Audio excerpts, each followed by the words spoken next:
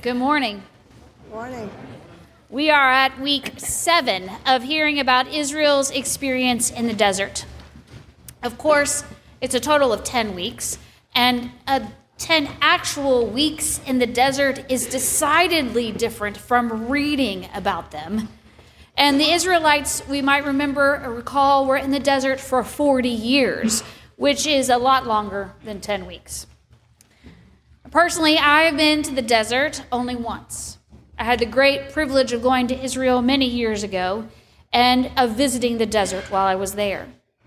But my experience was nothing like the Israelites. I arrived and left in a very nice travel bus. We had plenty of food and water.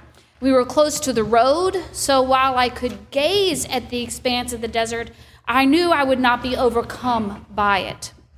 I was a tourist or a pilgrim visiting the desert.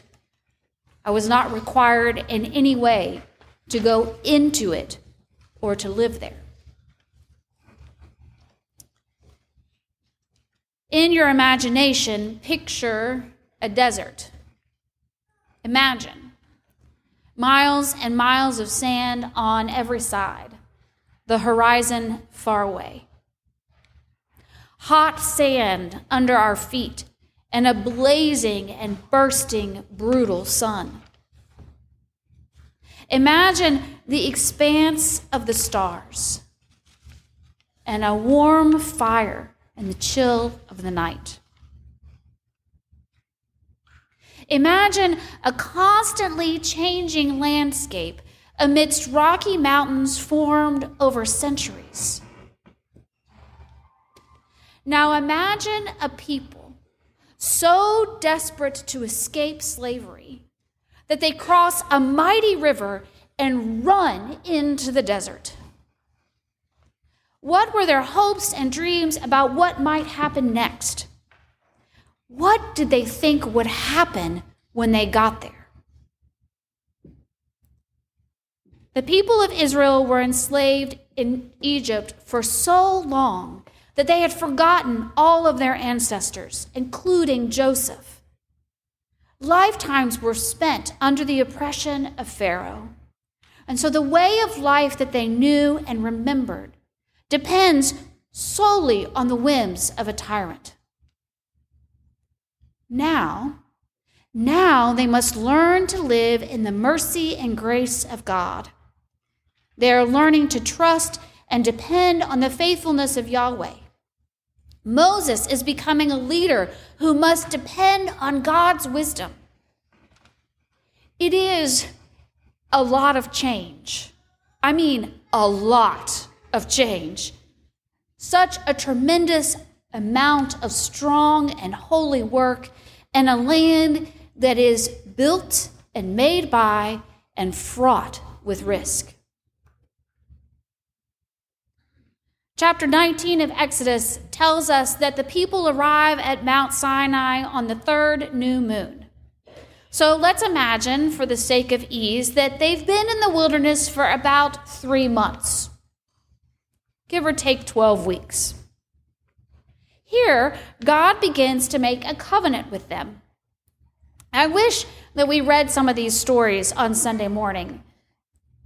10 weeks is enough.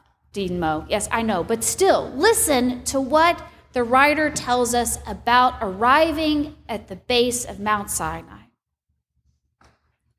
On the morning of the 3rd day, there was thunder and lightning, as well as a thick cloud on the mountain, and a blast of trumpet so loud that all the people who were in the camp trembled. Moses brought the people out of the camp to meet God. They took their stand at the foot of the mountain. Now Mount Sinai was wrapped in smoke because the Lord had descended upon it in fire. The smoke went up like the smoke of a kiln, while the mountain shook violently. As the blast of the trumpet grew louder and louder, Moses would speak, and God would answer him in thunder. I mean, can you even begin to wrap your head around what that experience would have been like? Thunder and lightning and trumpets, a mountain wrapped in smoke. Is this why Israel went into the wilderness? Did they go into the desert seeking the holy? I don't have any idea what the Israelites thought or imagined freedom from Pharaoh would be like. Did God bring them out of Egypt into the wilderness to reveal the holy to them? For you see, this is exactly what happens. God comes so close to them, and they come so close to God. Imagine the holy. God coming so close to us. Us coming so close to God. And God speaks. Moses stands before his people and says, "Then God spoke all these words. I am the Lord your God who brought you out of the land of Egypt, out of the house of slavery." Israel is no longer under the rule of Pharaoh. They are the people of God, and everything that they know about their lives, including where and how they live, is changing. They serve God, who gives them new life. Now, we know them as the 10 Commandments, not suggestions or really good ideas. These are life's imperatives from God. And again, people ask Jesus about them all the time. And every time, Jesus says something like, love God with your whole heart, soul, and mind, and love your neighbor as yourself. And these verses are given to the people of Israel, to the disciples, to us, as God's ways. This is what matters most, that these commandments come from God, God who made us, sustains us, and redeems us. Nothing about these ways is easy. For example, you shall have no other gods before me. I mean, that feels relatively simple. I think if we took a poll, we'd all agree that we worship one God, yes? Of course, I feel like I should sit with this one commandment every day of my life. That would be enough, because I am doing just fine until I begin to worship the gods of perfection or consumerism or success.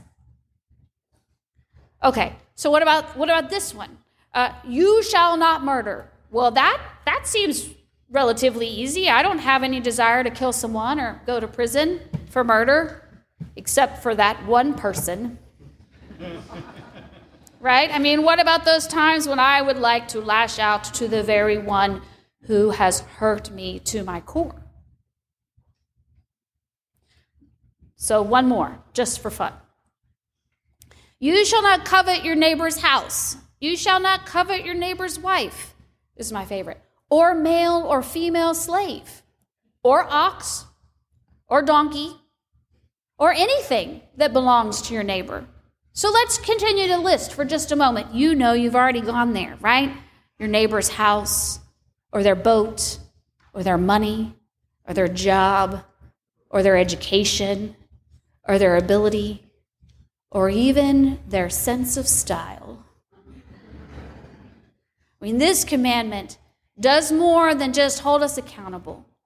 It invites us to consider our neighbor. Not for the sake of comparison, but for the sake of God's redemptive activity that is happening all around us in the world. The heart of these commandments is remembering. Remember who God is and who we are. God is God and we are not.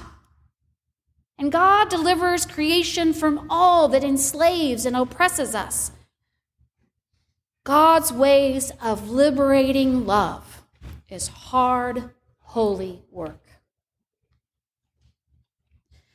Now, as I meditated on Exodus this week and the people of Israel and these 10 commandments, the word that continued to rise in my mind and my heart is the word oppression. Because you see, what do I know about oppression? I've never experienced the trauma of slavery.